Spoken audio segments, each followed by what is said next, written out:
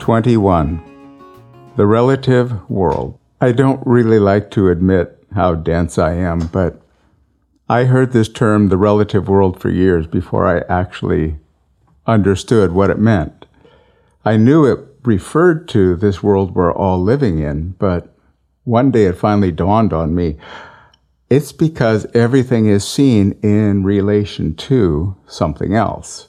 What's happening to me is good if it's in the direction of what I want, relative to what I want, and it's bad if it's away from the direction I want or relative to the way I want. I'm tall in relation to my dog, but short in relation to my house, for example. All of it is relative. So that's what this is about. Life here in the relative world, where our minds naturally see everything in relationship to something else, and indeed where we see everything in relationship to ourselves, where everything is seen through the lens of self. And we begin with a quote from Sri Nisargadatta Maharaj, who says, "Awareness is ever there. It need not be realized. Open the shutter of the mind, and it will be flooded with light."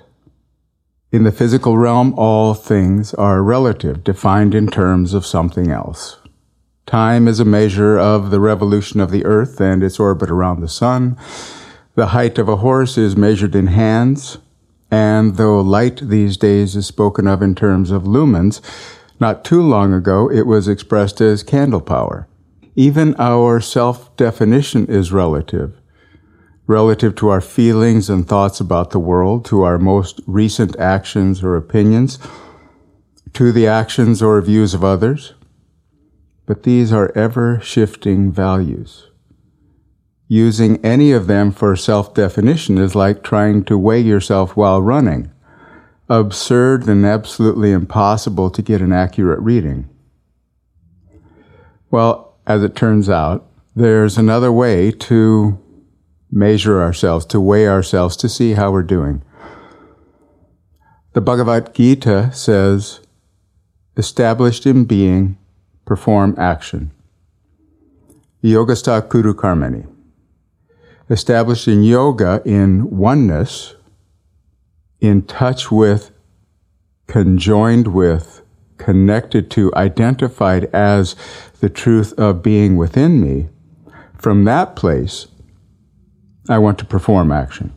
Each time we meditate, we are doing exactly that, establishing ourselves in being, grounding ourselves in that place of no change, in that place of no relativity, that place where it's not me and this place of pure being, where it's not me and you, but where we experience the oneness of being.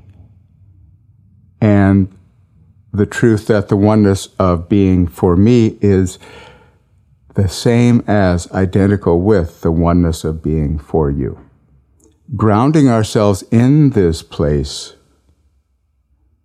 with this simple investment of 20 minutes twice each day for meditation, we begin to experience ourselves in a different way from a different place. We discover within ourselves an unshakable foundation that depends on nothing in the relative world. We begin to define self as self, capital S, being, that which never changes.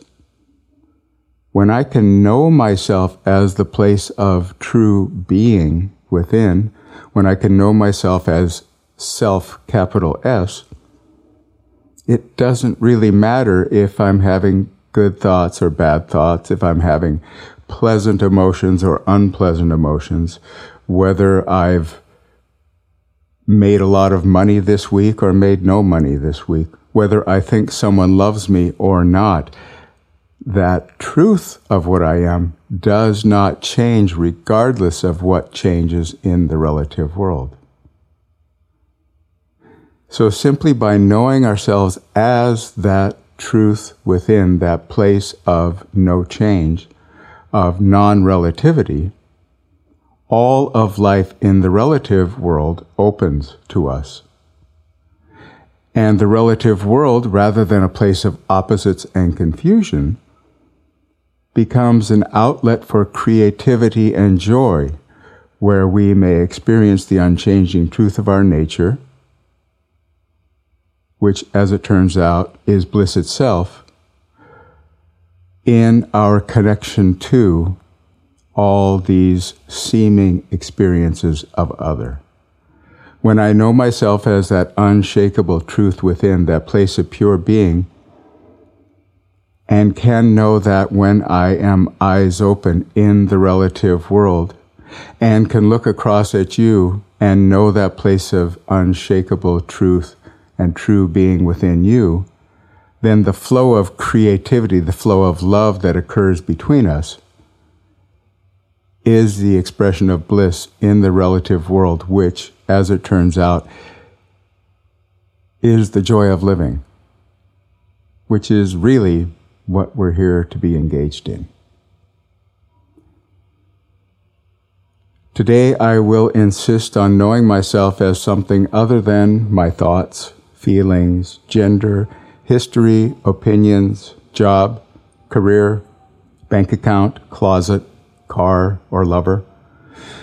I will meditate and know that I am in contact with this other thing that I am, this place of being.